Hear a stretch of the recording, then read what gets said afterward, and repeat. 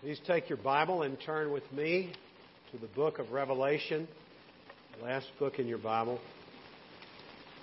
We're going to read verses 14 through 22.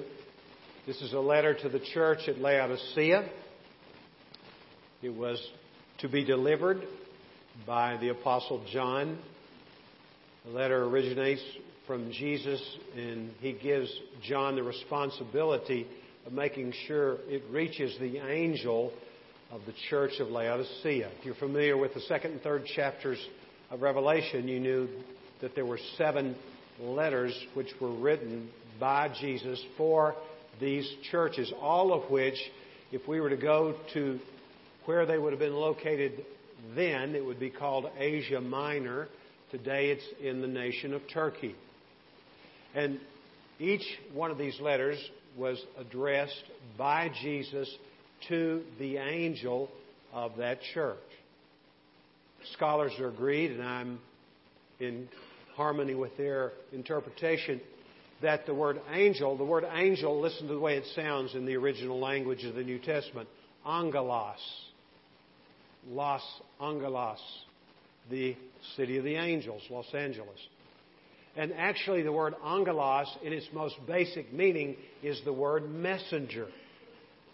And consequently, these letters were written to the pastor of these respective churches.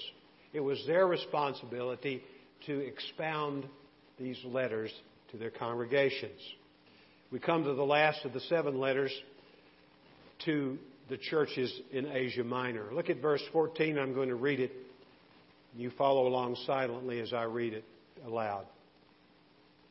And to the angel of the church in Laodicea write, the Amen, the faithful and true witness, the beginning of the creation of God says this, I know your deeds, that you are neither cold nor hot. I would that you were cold or hot. So because you are lukewarm, and neither hot nor cold, I will spit you out of my mouth. Because you say, I am rich, and have become wealthy, and have need of nothing, and you do not know that you are wretched and miserable and poor and blind and naked, I advise you to buy from me gold refined by fire, that you may become rich, and white garments, that you may clothe yourself, and that the shame of your nakedness may not be revealed, and eye salve to anoint your eyes, that you may see. Those whom I love, I reprove and discipline. Be zealous, therefore, and repent. Behold, I stand at the door and knock. If anyone hears my voice and opens the door, I will come into him and will dine with him and he with me. He who overcomes, I will grant to him to sit down with me on my throne, as I also overcame and sat down with my Father on his throne. He who has an ear, let him hear what the Spirit says to the churches. This was a message which was given by Jesus through the Spirit of God to the Apostle John in the late 1st century A.D. Fast forward to the 21st century. This is proof positive that the Word of God is living and active and sharper than any two-edged sword, able to discern the intentions and thoughts of our hearts. Because this message is for us today. We need to hear what the Lord has to say to the church at Coronado today through this letter. Perhaps you have recollection or you've seen excerpts of a series of advertisements. An advertising firm was enlisted by the stockbroker firm E.F. Hutton, if you remember those. Let me give you some examples of this, the best way to illustrate it. One shows Tom Watson, who was a great PGA golfer in the last several decades. He's no longer at the top of his game, obviously. But he had just come off another Grand Slam victory, and he was enlisted by the E.F. Hutton advertisers to represent the firm. The scene is he's just teed off, and he's with his playing partner, another PGA player, and as they leave the tee, this player says to Tom, "What are you going to do with all that money, Tom?" He says in response, "My stockbroker is E.F. Hutton," and he says, and all of a sudden all the gallery around him just stops, everybody, and they're tuned in to hear what he has to say. Because when E.F. Hutton talks, people listen. That's the whole campaign. Another example of this, two businessmen are on a trip on an airplane. There are many other passengers, but these two men happen to be the only two who are awake. And one leans across the aisle and says, "What do you think about this investment?" And he shows him a possible investment. And the man responds by saying, "My stockbroker is E.F. Hutton," and he says, and the same thing happens. In this case, everyone wakes up from a dead sleep and they're glued on what E.F. Hutton has to say. And the last one, this is a favorite one of mine. There were many of them, but this is my favorite. A kindergarten teacher is speaking to her class. And she says, "Who would like to say the ABCs?" And there's one little girl who's most eager, and she calls on this little girl. Her name is Annie, and she stands up, and then she begins the ABCs. A, B, C, D, E, F. And it's as if she's had a brain freeze, really. And then she says, "Hutton." And all these kindergartners gather around her because they want to know what E.F. Hutton has to say. From the ridiculous to the absurd, for sure, in these particular advertisements. The implication, and it was effective, by the way, is clear. Jesus says to us in verse 22, "He who has an ear, let him hear what the Spirit says to the churches." Jesus is speaking to this church about what He wants for the Laodicean believers. He says, first of all, complacency is not what I want from you. You say, "I am rich," is what He says a little later in this passage, but you're really not at all. You say you're self-sufficient. You have need of nothing, but you actually are in dire need of something which money cannot buy. We're going to see what that is as we work our way through this passage. When I was a relatively young man, I was hospitalized in Fort Worth, Texas, anticipating surgery. I was in a room with a man who was easily 30, maybe 40 years older than I. His name was Skeet. He was a true Texan. He was a man who was a veteran of many surgeries, and he told every one of them to me. And I was nervous to begin with, but after I heard him talk, I said, "Oh, Lord, I need you badly in this situation." He could sense, and I think he was seeking to create quite a bit of anxiety in me by the things he told me. But he said to me, "Mike," excuse me, I'm trying to say it the way he said, "Mike," he said, "in the morning they're going to come in here and they're going to give you a don't care shot. And you won't care if they slit your throat after you get that shot." I swallowed real hard. And then he said, "You just wait, Mike." You know, Skeet was a prophet. I was in the room with a prophet. A nurse came in, gave me this shot, and he was right. Before I got to the operating room, I was loopy. I'd never been drunk before, but I was loopy like a drunk in that situation, and I really didn't care. Do you know what Jesus is saying here would suggest, although the devil's name is not mentioned in this letter, that Satan, who is our adversary. We read that verse from 1 Peter 5. If we read just a little further, in the next verse it says, our adversary, the devil, is like a roaring lion seeking someone to devour. It's true of churches too. He has given the church a pre-op shot, and he's operating on us, and we don't even know it. Because we are settling for less than God's will for us, less than the best. Complacency, this idea of complacency, is suggested by Jesus' words on lukewarmness. Before we do that, let's look at the way in which Jesus describes himself. in this introduction. He calls himself, in verse 14, the Amen. Of course, this word is a word which was an Old Testament word. It was used also in the New Testament, obviously. This is the only time it's ever used to describe God Himself. But what better description of Jesus Christ? Because the word Amen means utterly trustworthy, absolutely true. Jesus is indeed the only utterly trustworthy human being who's ever lived. And it's because He's not only fully human, He's also fully God. And God cannot lie. That's what the Scripture says in the book of Titus. God is not a man that He should lie, the Bible says in the book of Numbers. Then Jesus goes on to describe Himself as the faithful and true witness. The word faithful reminds me of what Paul writes to Timothy when he says, if we are faithless, God remains faithful. God cannot deny or disown Himself. The very warp and woof of His character is that He is faithful. He is true. He is the beginning of the creation of God, the Scripture says. Critics of the deity of Jesus Christ have said, this proves that Jesus is not God because He had a beginning. They don't know their Greek language very well.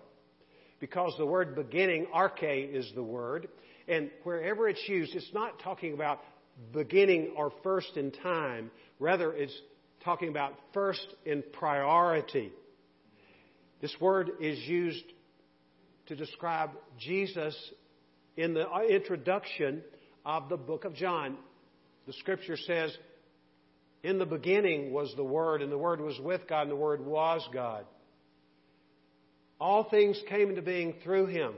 He was the source. That's what this word beginning means. The fountainhead, the origin, the source of creation. This vast universe. Jesus was the one through whom this universe was made.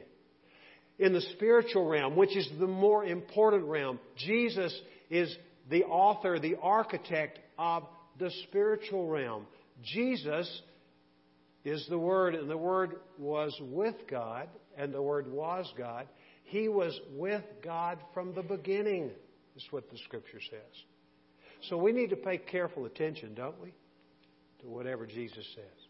We can take it to the bank. Verse 15, He says, I know your deeds, that you're neither cold nor hot. I would that you were cold or hot. So because you are lukewarm and neither hot nor cold, I will spit you out of my mouth. The word that Jesus uses here, when He says you're not cold, is the word which was used to describe the temperature of water just above the freezing point, just above it. No ice formed yet, but it's just a hair above the freezing mark when the water will begin to turn to solid form. Jesus would rather be in the camp of the cold than in the state of indifference. Why? Because a cold person will eventually get cold enough to seek the heat. Jesus would rather we openly, defiantly, violently reject Him than to be lukewarm. That's hard to believe, isn't it? But that's what this text teaches. This is what Jesus would say to us today. The Laodicean church was not hot. The word for hot means heated up to the point of boiling. Perhaps once they had been on fire for the Lord, but now the fire had died down. Dante, in his signature work, the Inferno, talks about complacent people, the place for complacent people. He talks about such people being in the Inferno, in hell. And he describes them as wretched people and nearly soulless people. Complacency had infected the body of Christ at Laodicea, making Jesus violently ill. Why do I say that? Because what we read just a moment ago, the last part of verse 16, I will spit you out of my mouth. The word to spit means to reject with extreme disgust.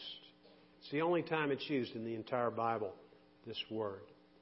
This is a picture that has its roots in the geography of this area. Not too far from Laodicea was another city, Hierapolis, and near Hierapolis there were some very, to the eye, appealing springs that bubbled forth water. The water, to look at it, was pristine. It was pure, clean.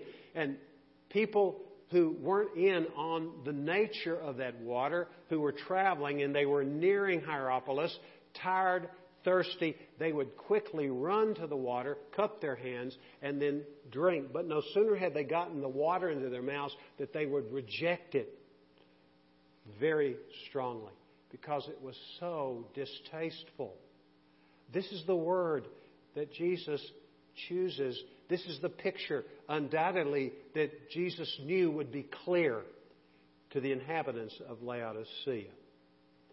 Can you imagine how uncomfortable this church made Jesus? I wish you were either one or the other, but not lukewarm. I'd rather you be cold than be lukewarm. And certainly I'd rather you be warm in your relationship to me. Christ, we can see Him almost aching, as it were, for either coldness or hotness in this church. Complacency expresses itself in self-reliance. Look at verse 17. Because you say, I am rich and have become wealthy, and you have need of nothing. Dan read from Proverbs chapter 30. And we know in that chapter how the writer of Proverbs talks about the fact that he would rather not be rich or poor, because if he became rich, he would be tempted to say, I have need of nothing, just like these residents of the church at Laodicea were saying about themselves, I have need of nothing, and you forget the Lord. Or you're so poor, you resort to stealing, and you dishonor the name of the Lord. These people had their stuff together, as they would have probably said. Laodicea was a wealthy commercial center located at the intersection of three very lucrative trade routes going from east to west and west to east. The three main industries were banking, black wool used to make clothing and carpet, and eye salve, which was exported throughout the world. There was a medical school there which was world-renowned.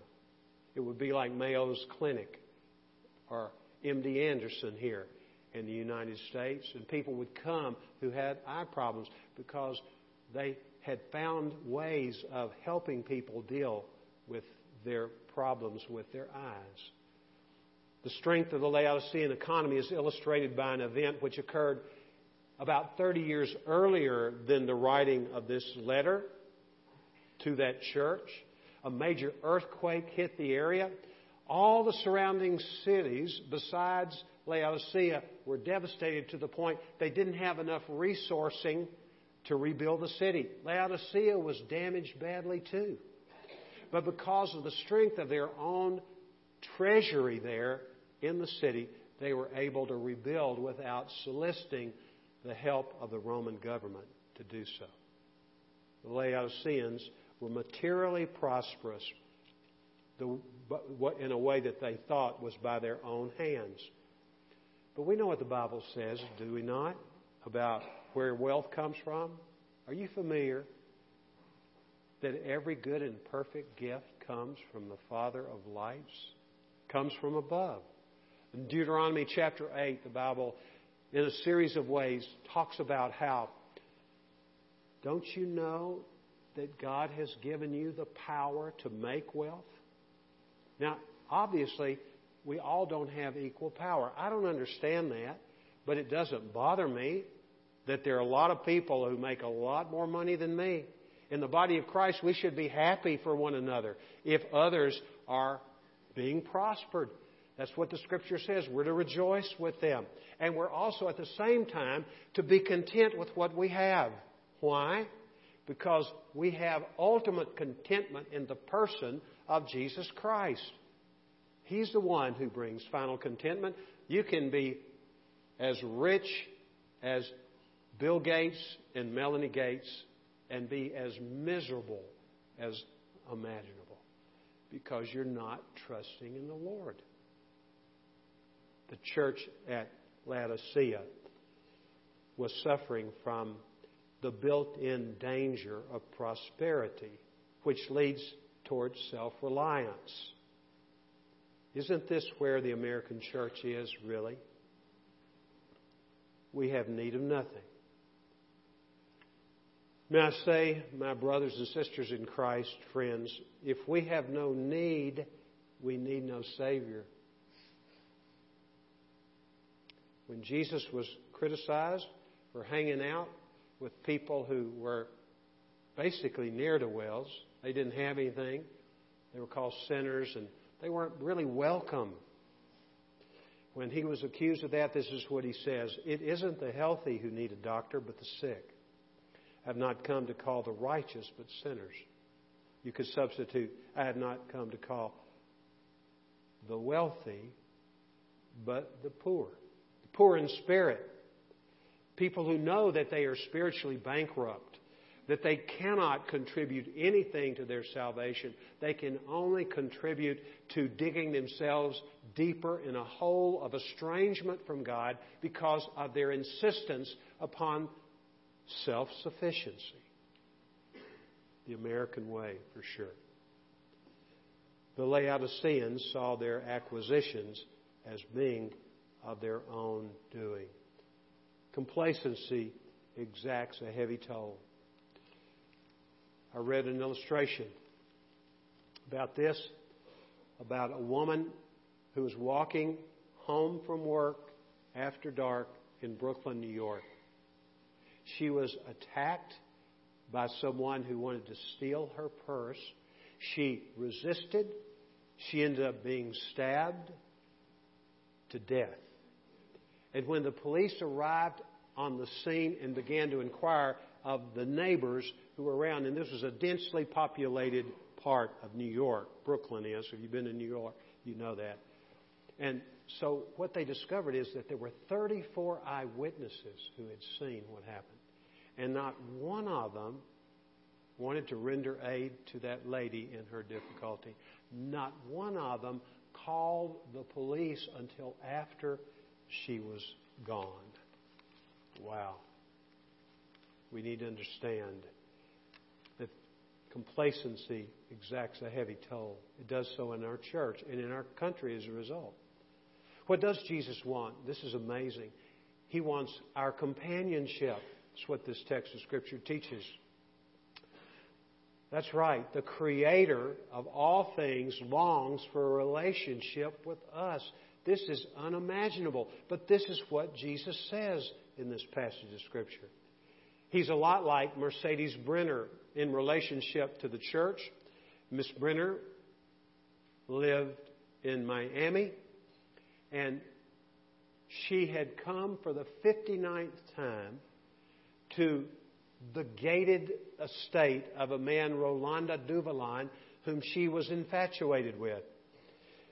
She had come one night and she knocked on the door and would not stop knocking until the police came and took her into custody and imprisoned her awaiting trial. Jesus is one like her. The title of the article which I read about that was simply One-Way Love Affair. Jesus Christ wants our companionship. He wants our fellowship in the church of Jesus Christ. And we stiff-arm Him. We keep Him at arm's length. Consider the kind of companionship Jesus wants from us. He wants to eat with us. What does that have to do with anything? In America, we're just on the run all the time, aren't we? We don't take time to really rest and eat at the same time. We don't even, in most cases, eat together as families anymore because we're always doing something like this. Excuse me. On the run. There were 3 meals that were common in the day of the writing of this letter. One was the breakfast meal, and it was very simple. It consisted of bread left over from the previous day's meal and a cup of wine, and the person would take a cup of wine and dip the bread, eat it rather quickly, and out the door to work. The second meal was the noonday meal. And it would be the equivalent of a brown bag for us. It would consist of leftovers from the meal from the evening before. But when the day's work was done, I can just see those workers who worked so hard. As they finished the day's work, they were going home. They were looking forward to being home because they were going to have the meal that Jesus is talking about. It was a meal where they would sit down together and they would really dine with their family. And it was not one that was gobbled down. It was eaten in a very leisurely manner because it consisted of more than just food for the body. It was food for the soul. It was about relating to those whom they loved and building intimacy with them and a relationship with them. So when Jesus in verse 20 says, "Behold, I stand at the door and knock. If anyone hears my voice and opens the door, I will come into him and will dine with him and he with me." He's saying, I'm hungry for your fellowship. And you're missing on opportunity to be with me. To share a meal for those Laodiceans was to share life. And this is true in our relationship with the Lord Jesus. Do you know He's standing at the door and He's knocking? And He wants in. It's not because He's a moocher. He wants to dine with you. And wherever Jesus is, when I see Him in Scripture, when I see Him in the Gospels, you've probably seen this too. Even when He was a guest, He was the host, wasn't He? That's just who He is. Ministering to us. He wants our fellowship so that we can grow spiritually, grow in relationship to the Lord Jesus Christ. Jesus says, "Here I am, I stand at the door and knock." The word stand, I stand. The word is exactly the way it's translated in the original language of the New Testament. It translates well into our word, I stand. But the form of the verb is very important because it speaks of the fact that when he writes this church, this letter, he says, I have been standing for a long time and I'm still standing because I want admission into your lives. And I'm not simply standing. What does he say? I'm knocking. The word is simply knock here, but here's a present tense verb, which means I'm knocking, I'm knocking, I'm knocking. It would be annoying if it were not such a beautiful opportunity for us to respond to Him because He wants in. Many of you are familiar with the Holman Hunt painting, which originated in the 19th century. It's obviously a picture of Jesus wanting inside a domicile, and He's knocking on the doorway of this house. And the thing that is so amazing, and he did several revisions of this, but they all had this in common. There was a door, and he is knocking, but there's no latch on the outside. It's only in the inside, by implication. Which tells us that Jesus is knocking, and He wants in. But we have to open the door. This verse is often used, and I think there's a certain degree of legitimacy in so doing, to witness to people who don't know Christ. And when we're calling people to faith, we say, Christ is on the outside, He's wanting in. But this is not written to unbelievers, is it? It's written to a church. Jesus wants in to our individual lives too. Because even though this is written to a church, when He says, if anyone hears my voice, He's talking about one person. Amazingly, Christ's relationship is that of ministering to us one to one. He wants to minister to all of us, but He really is interested in ministering to us one to one. We as believers can hinder the movement of God's Spirit, believe it or not, by keeping Jesus on the outside of our lives.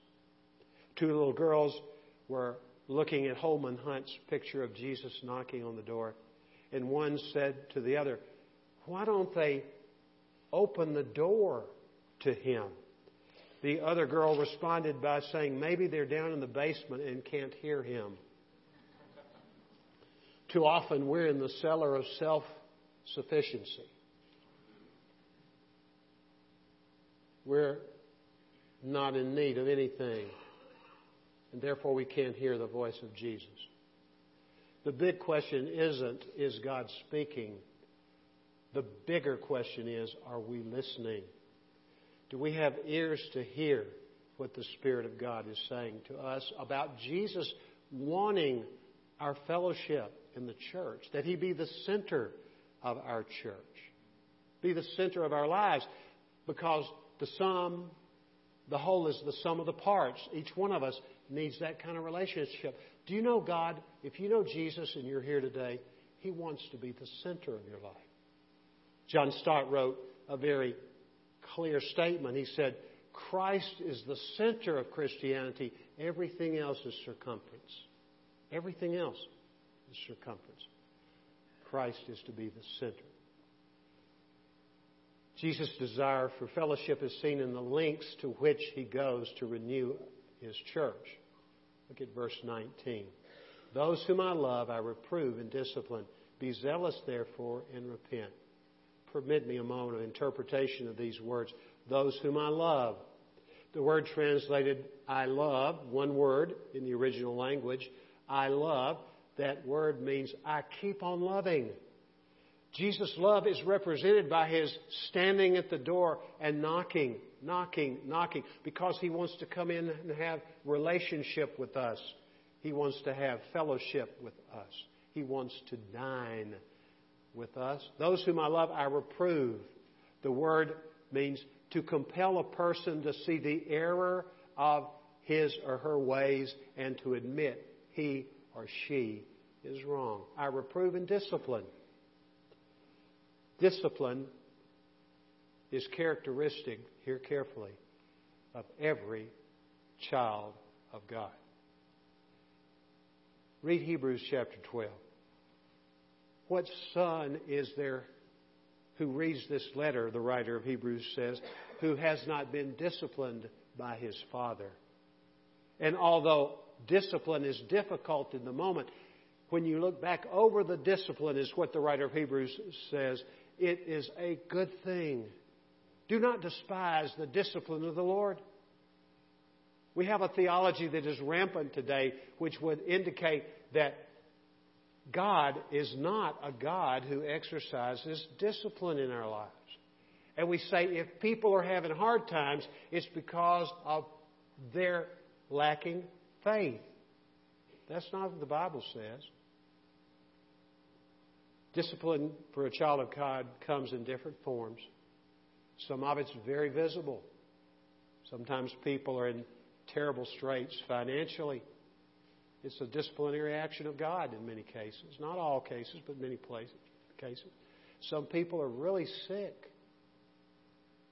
And some people are sick, don't mishear me. Not everybody's being disciplined by God who's sick. But sometimes God gets your attention through your frailty. Has that ever happened to you?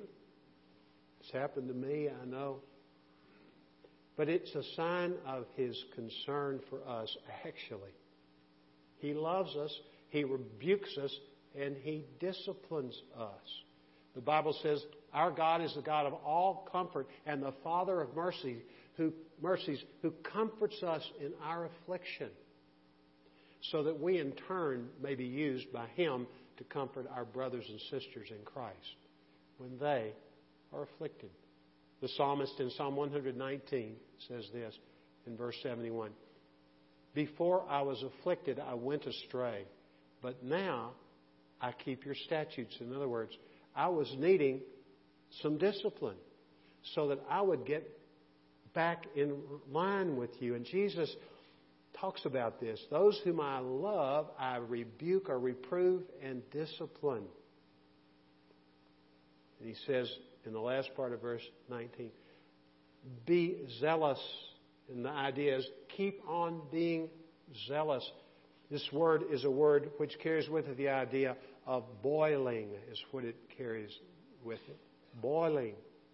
It's a word which suggests difficulty.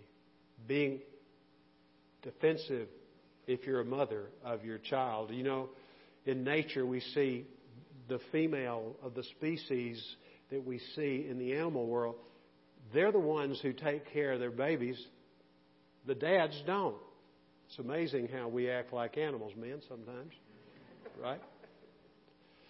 But the mothers are the one. And this word for being zealous was used of a she-bear protecting her cubs from danger. We should protect our relationship with Jesus with the same zeal. And we do it by repenting of our complacency. Jesus speaks in verse 17. Pick it up in the middle of verse 17. You do not know that you are wretched. This word translated wretched means to be oppressed by a burden. Are you here this morning and you feel weighed down? You don't seem to be able to pinpoint why? Could be because of complacency and a refusal to be in a companionship with Jesus, a close relationship with Him. Miserable, this is a word which means pitiable, and it would suggest that the person who is in this state draws compassion from those who see that person in the state of misery. Jesus, when He looked at the multitudes, the Scripture says that He was moved with compassion because those whom He looked upon were like sheep without a shepherd. Our Lord Jesus is moved deeply when He sees us in our misery, moved to the point that He gave His life for us, makes His life available to us, calls us to relationship with Him, in intimacy, to companionship with Him. Look at the next word. Poor. This is the word which means, as we would say from where I came from, dirt poor. Didn't have 2 nickels to rub together. It's the way it was said where I came from. Really poor. And blind. Could not see. The word blind means nearsighted. I take these glasses off. If I didn't know Eric was sitting on the front row there and Sam right behind him, I looked at them before. I think I could distinguish them, but I'm not sure. That is you, Sam, right? That is you, Eric. I've been nearsighted all my life. I can't remember not being nearsighted. I'm grateful for glasses. But that's the word here, blind. They were blind as bats spiritually because they were complacent and they were naked. Well, they had nice clothes. I mean, they had designer clothes, whatever form they would have taken in Laodicea. The word naked literally means nude. They didn't have a stitch of clothing spiritually. The worst humiliation in the ancient world was to be stripped naked. Let's look at verse 18.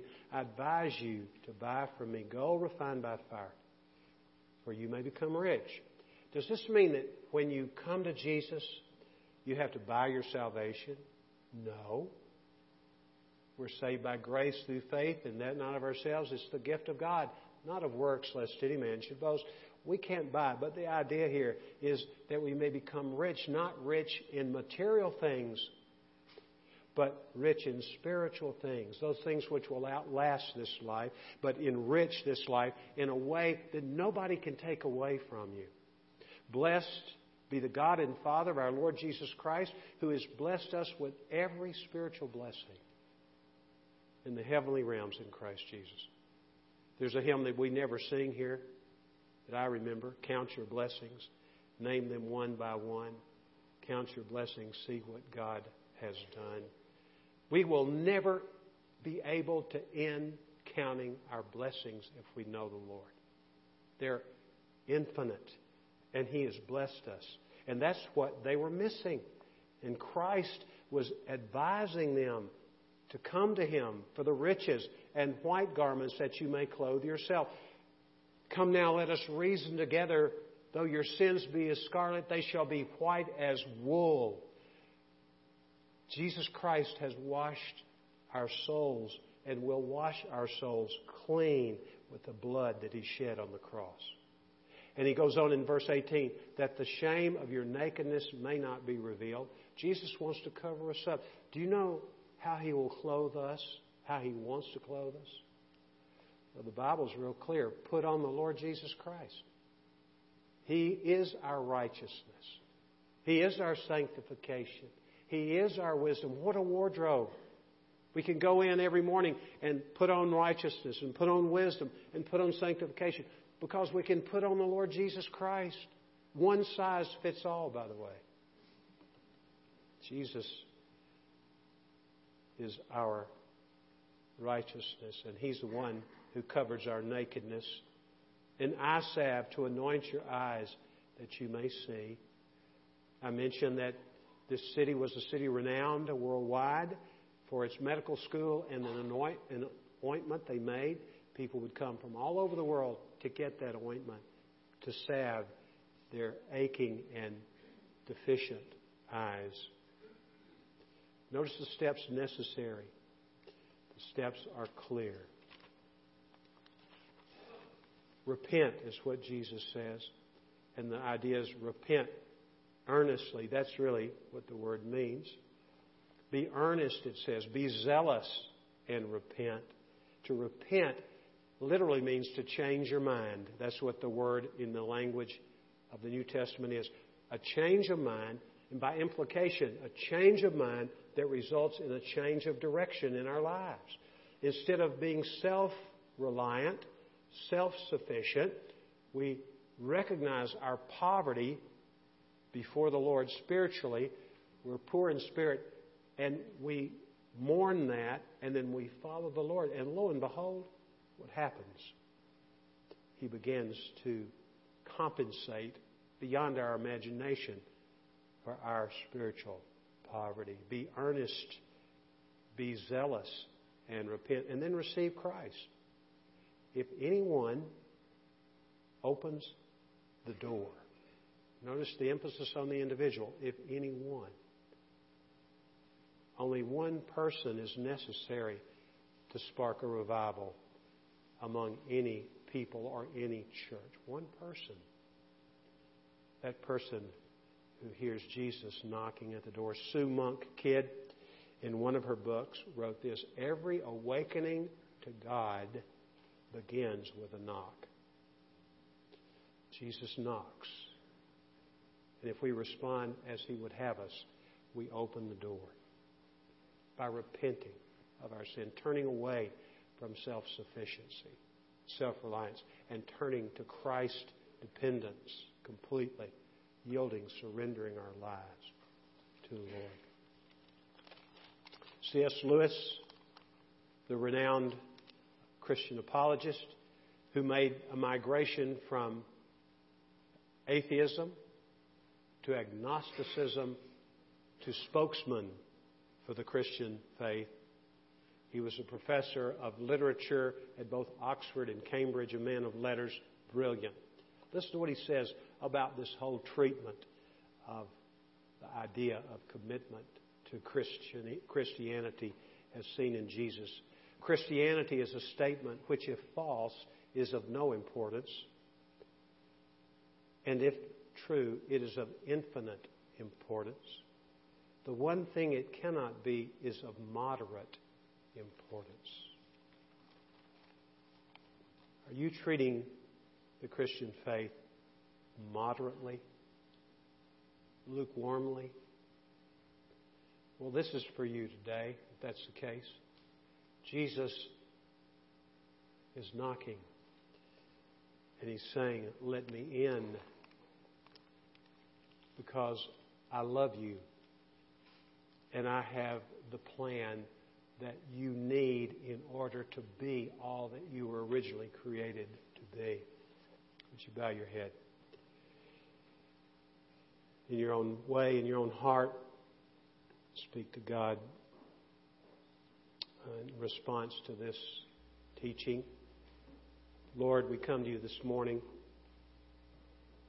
and I say to you, Lord, forgive me for growing complacent in my walk with you, and help me to renew my accommodation of you in my heart. I want to set you apart as Lord in my heart. not a sometime Savior, but an all-time Master. Lord, please do this in our church. May everyone here who knows you say, Lord, come in. Dine with me. Give me your full companionship. I need you, Lord. I trust you, Lord. Please do that. Thank you for this prayer, Lord, that you've given us. And now we ask that you'd move in all the hearts of people here that have been spoken to you by the Spirit of God, and they would trust you